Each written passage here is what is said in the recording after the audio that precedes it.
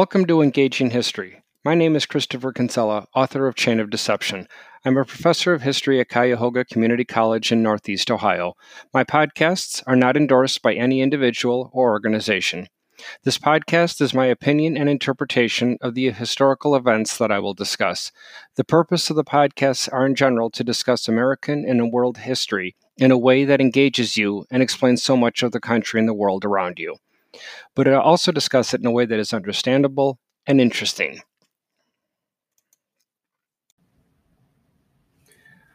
Welcome back to the continuing series on the second half of American history, where we'll begin today with the Great Depression, podcast number series or episode 24.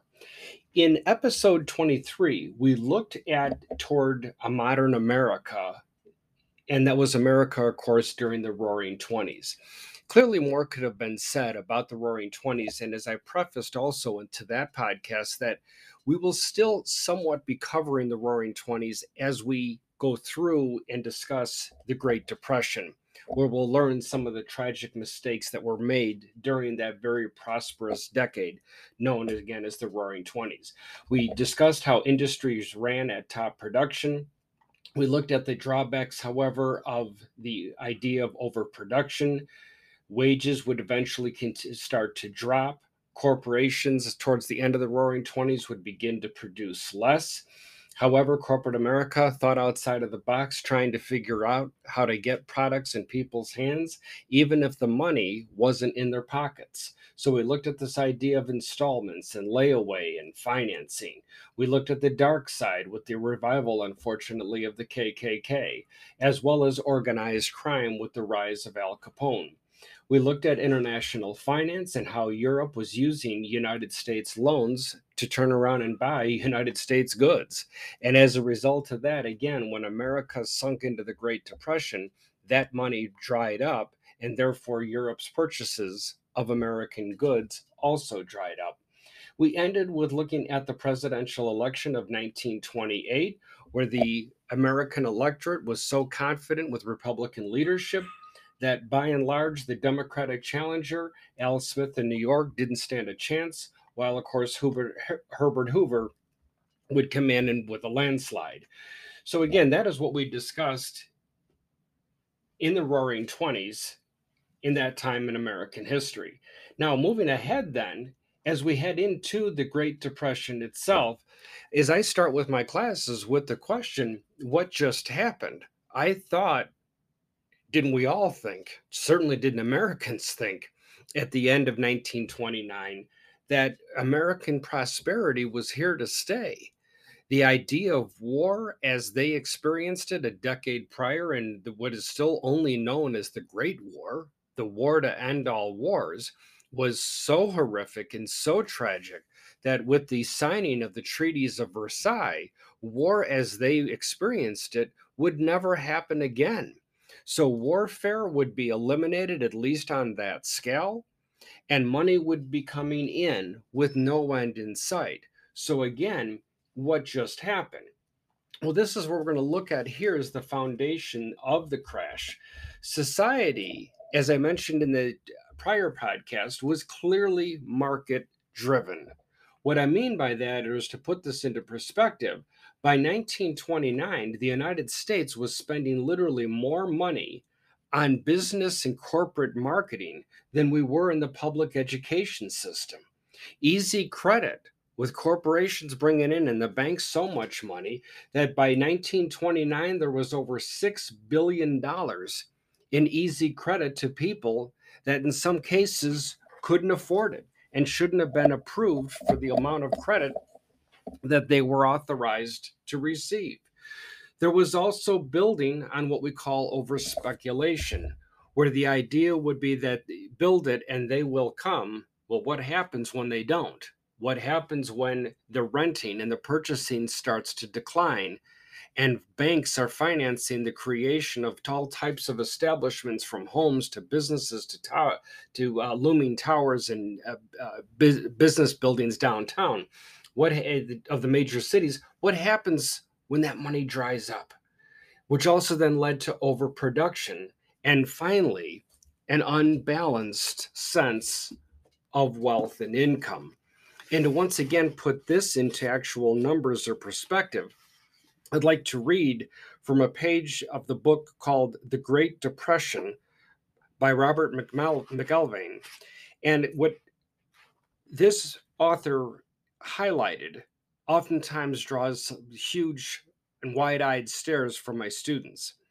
As he wrote on page 37, quote, by the end of the 20s, roughly 2/3 of the industrial wealth of the United States had passed from individual ownership by the large publicly financed corporations.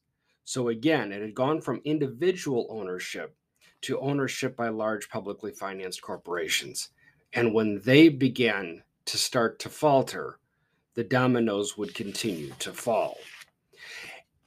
As McIlvaine writes on page 38, according to the famous Brookings Institution study, America's capacity to consume, the top 0.1% of American families in 1929 had an aggregate income equal to that of the bottom 42%. Stated in absolute numbers, approximately 24,000 families had a combined income as large as that shared by more than 11.5 million poor and lower and middle class families. Fully 71% of all American families, a term that also includes those not married, in what was generally regarded as the most prosperous year the country and the world had ever known, had incomes under $2,500. At the other extreme, the 24,000 richest families enjoyed annual incomes in excess of $100,000, and the 513 American families that year reported incomes above $1 million. End quote.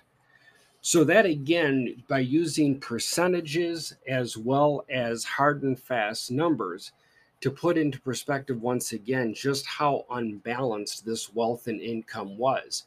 And if any of my listeners' ears are ringing, saying, wait a minute, I remember hearing about that.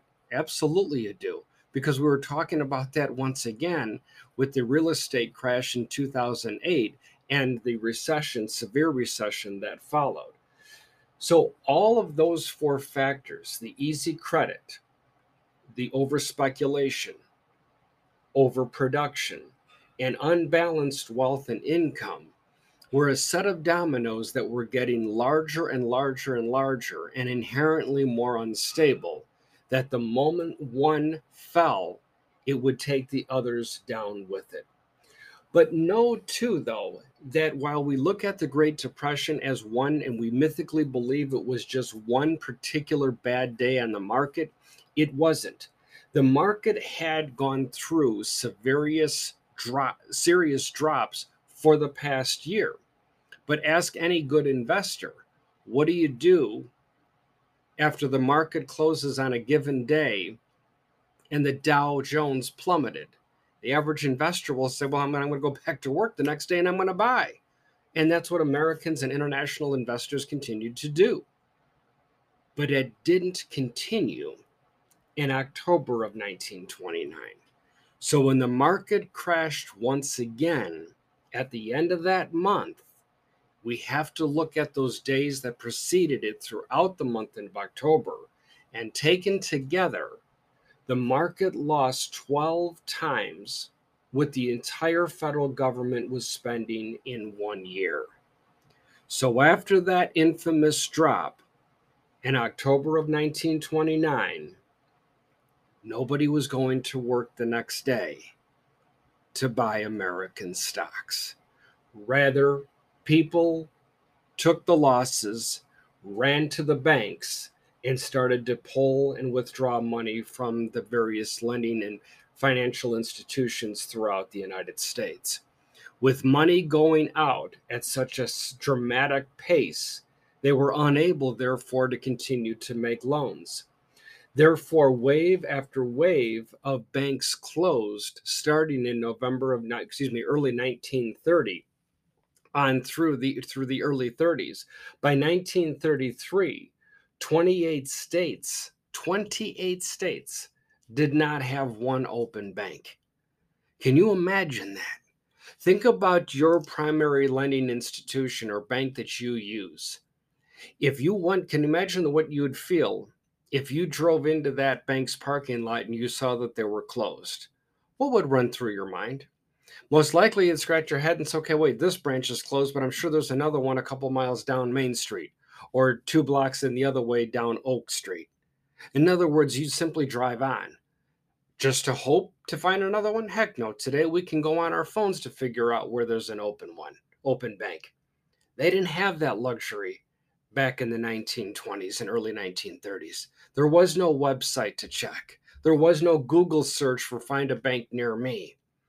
Therefore, when people started seeing banks closing, people started panicking even more than they already had. By the end of 1930, only 2% of all Americans owned any stock at all.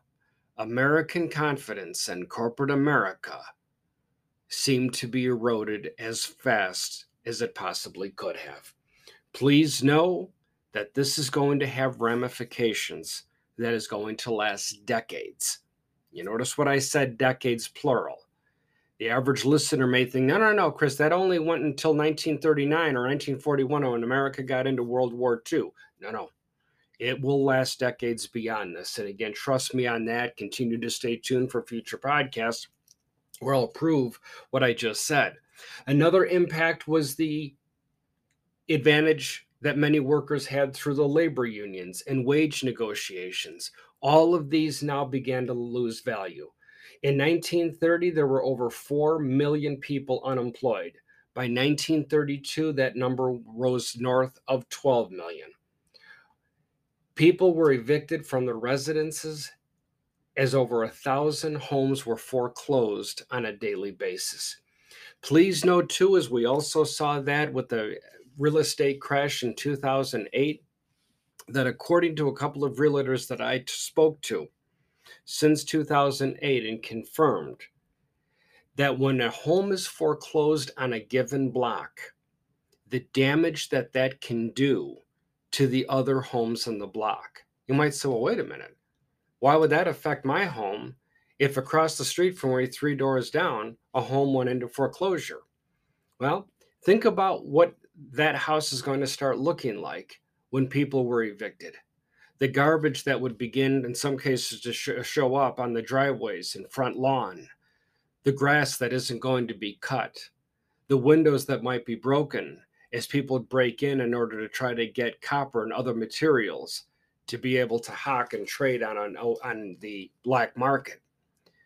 Imagine what that house again continues to look like a month later, 2 months later, to the point that if you had a real estate appraisal for your single dwelling home, and let's just use a round number of $100,000, that if there is one visible foreclosed house that you can see from your front porch, your curb appeal drops. Translated into numbers, that equals about 15% on average.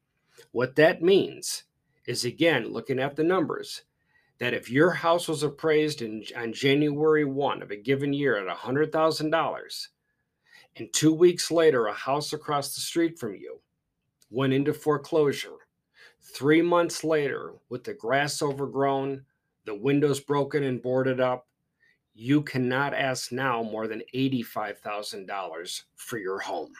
You've done nothing negative to your home, but it's the prospective buyers that step up to your front porch, turn around and say, oh, there's a foreclosed home on this block. It doesn't bode well.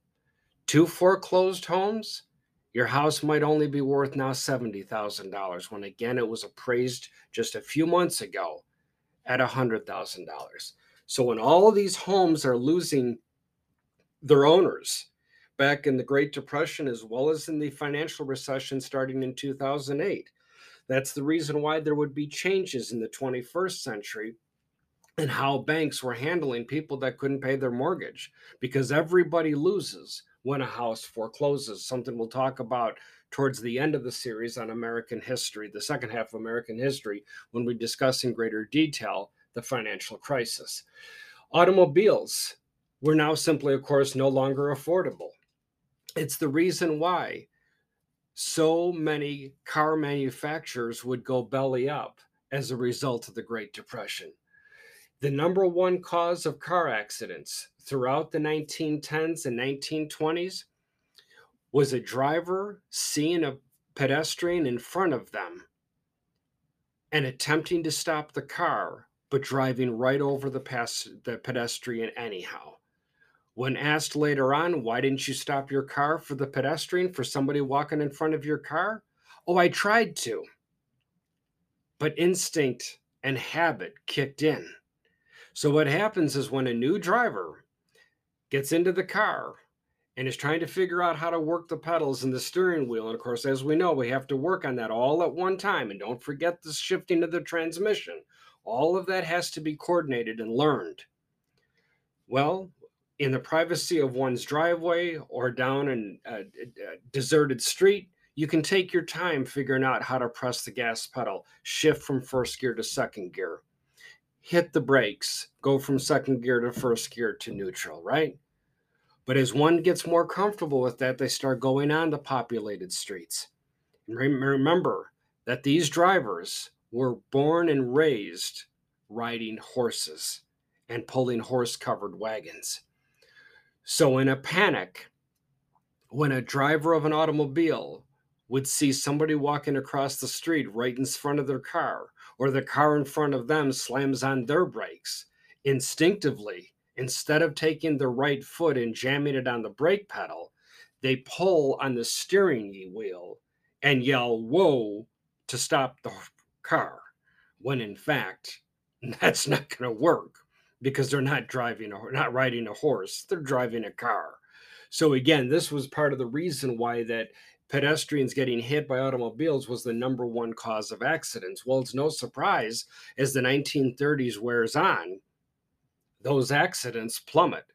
Sure, you're going to see automobiles. You'll see pictures of automobiles as I show my students a few pictures of the old Ford Model Ts. And sure, and there's somebody in the driver's seat and somebody in the passenger seat. But I asked them to look at those cars closely and look what's missing. Sure, the front part of the car is removed. There's no engine. There's no unnecessary body panels, because the car now is what a car actually is a shortened term for: carriage. And the car returned once again to being a carriage pulled by horses. Think about it, the old burlap covered Conestoga wagons from the late 1800s on back. What really is the difference between that wagon and an automobile in the early 19th and the early 20th century? There were so many similarities. So it's no surprise that people just ditched the engine, ditched the transmission, the differential, all of that unnecessary weight, and went back to horse-drawn carriages once again. On top of that, no surprise, well, the dust was hitting the fan.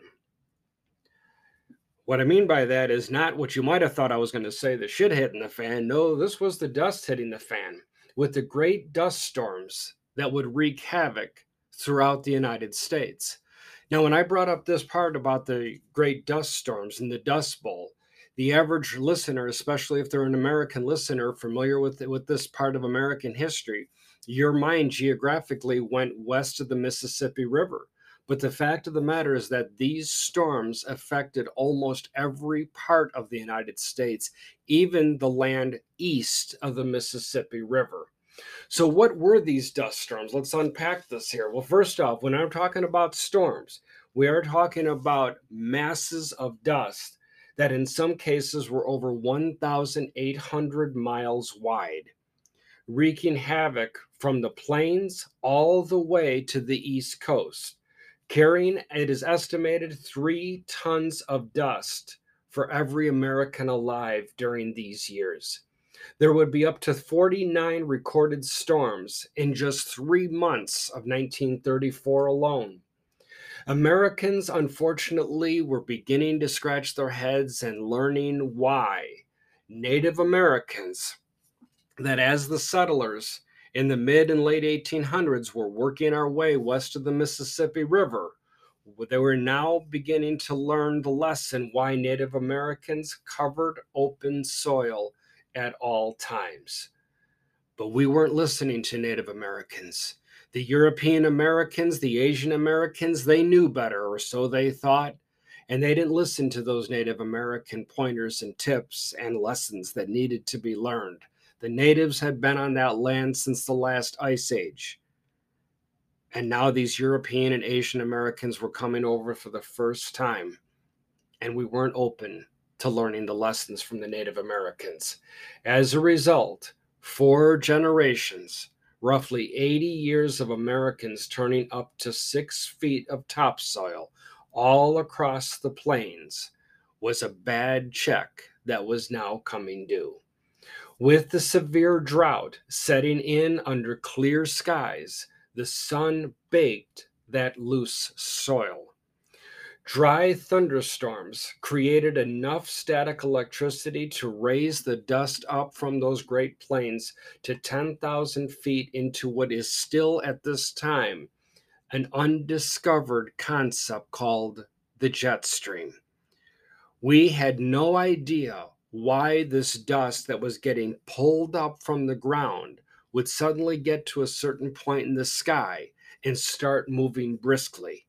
And that's an understatement, because in some cases, these dust storms are moving faster than 65 miles an hour, to the point that when these dust storms hit, and I've experienced 2 of them, once when I was traveling in southwestern part of the United States in Arizona, I saw a small dust storm that was fairly inconsequential in comparison to this. But when I traveled through the Middle East, I saw 2 dust storms that made me pause just because of the volume of dust and the way it truly blocked the sun. People that were brought into these, that were victims of these dust storms, there was no predicting when they were going to start. And of course, there was no way of knowing how long the storms would last once they descended onto these American households. People literally had to tether themselves around the waist with rope, tie the one end of the rope around the doorknob to the inside of the house, and then work their way by memory just to use something as simple as the outhouse. That again, it gives you an idea how thick this dust was. As people literally, once they got away from their house, might not remember exactly how to get back as they attempt to try to breathe through their clothing, handkerchiefs, or whatever material that usually was inadequate to try to filter the dust out of the air. Remember again, as I once talked about in the podcast about the discovery of the Americas with Christopher Columbus and the boys. Now, when I'm talking about storms moving at 65 miles an hour, wind speed is not the same thing as wind pressure, which is the reason why a lot of these lighter shelters and lighter structures would be destroyed with these storms, because wind pressure is 4 times the square of the speed. So all of these forces that there's no way for them to look up in any books at the time, there's no internet to go search, all of these forces are working against them as they attempt to try to navigate their way to something as simple again as using an outhouse. And the slow death for the victims was frightening, as people and livestock with stomachs and lungs full of dirt. It became known as dust pneumonia, and also another term that started to be coined at this time called the brown plague. Farmers were losing up to $25 million a day in 1930 dollars. Remember again that as these storms moved east, they didn't necessarily dissipate over the Mississippi River Valley. Sometimes they did, but other times, if the weather conditions were right, these massive dust storms could move clear across the Mississippi River Valley, through Illinois, Kentucky, Tennessee, all the way through to the East Coast, to the point that ships coming into the New York City harbors and other harbors throughout the Atlantic sometimes had to drop anchor several miles out at sea and wait for the storm to pass because they couldn't figure out and they couldn't see truly where the harbors were as these storms worked their way out into the Atlantic. So this idea of go west, young man, make a living for yourself, start anew. As the phrase began to start to be known at this time, the idea of go west, young man, no thanks, I'll take a pass and try my luck in hell. Because even that probably was better than what the average American was living like and the experiences they were having out west. So where is government intervention with all of this? Where is Herbert Hoover and those Republicans that were swept into office for yet another term? Good question. Hoover, unbeknownst to most, definitely had his ear to the ground with this. He had the stethoscope going. He understood the plight that Americans were experiencing, not only by the Great Depression, independent of anything else, but also the result of the dust storms that was negatively impacting the amount of food that was available to bring America through the winter months. He immediately started creating boards to help raise private funds. He reduced federal taxes to as low a rate as possible. And you might say, well, wait a minute, if that was good enough, wouldn't he have been swept into a second term? No. As we know, Herbert Hoover is not only a one term president, but all the way through to the 21st century, he is still ranked as one of the bottom presidents in all of presidential rankings. However, again, looking back for our rose colored glasses, it's easy to criticize. But Herbert Hoover was committed to a balanced budget. That's the reason why, yes, he lowered income taxes to as low as possible. But this whole idea of doling money out to people on the government's back, that was unheard of at this time. So, what I'm getting at is not necessarily to justify what Hoover did, but to explain that Herbert Hoover was acting as he and the Republicans anticipated most Americans would have wanted him to. The last thing the American people wanted to see, so was thought then, was an American government spending money it itself didn't have. So committing to a balanced budget was nothing but good politics, again, at that time, because that's what prior American presidents had done. Every president, of course, no, not at all. No, nobody threw America into a deficit faster than the presidents like George Washington and Abraham Lincoln. And as we know, a future Franklin Roosevelt is going to put America into spending oblivion. And you might say, wait a minute, those three presidents that abandoned the idea of a balanced budget and spent money that America didn't have, aren't they the top three ranked presidents? You got it. Because America would turn out does have an appetite for the government spending money it doesn't have temporarily to try to get Americans back on our feet again. So, again, as the 1920s are turning into the 30s, and Americans are trying to figure out truly how to make ends meet, how to even figure out where those ends are if they're in the middle of a dust storm, the looming presidential election of 1932 was coming. Herbert Hoover, staying again committed to a balanced budget, creating those boards to help raise private funds, reducing those taxes to as low as possible, thought for sure that he's a shoe-in for a second term. The Democrats, on the other hand, were more or less at sea in their own dust storm trying to figure out what person do we put up to challenge President Herbert Hoover, who's doing everything by the book, to possibly unseat this long Republican streak of good luck that had happened with the election of Warren Harding back in 1920. Ironically enough, who the Democrats chose to help the crippled economy, to help the crippled out west dust bowls, would be a physically crippled man himself. None other, again, than I mentioned earlier, Herbert Hoover. How then does he attempt to unseat a popular president like Herbert Hoover? That's what we'll pick up with in the next podcast as we see what aces he pulled out of his sleeve and why the presidential administration of Franklin Roosevelt will retrospectively be considered to be the beginning of America's modern presidency. So, thank you for listening.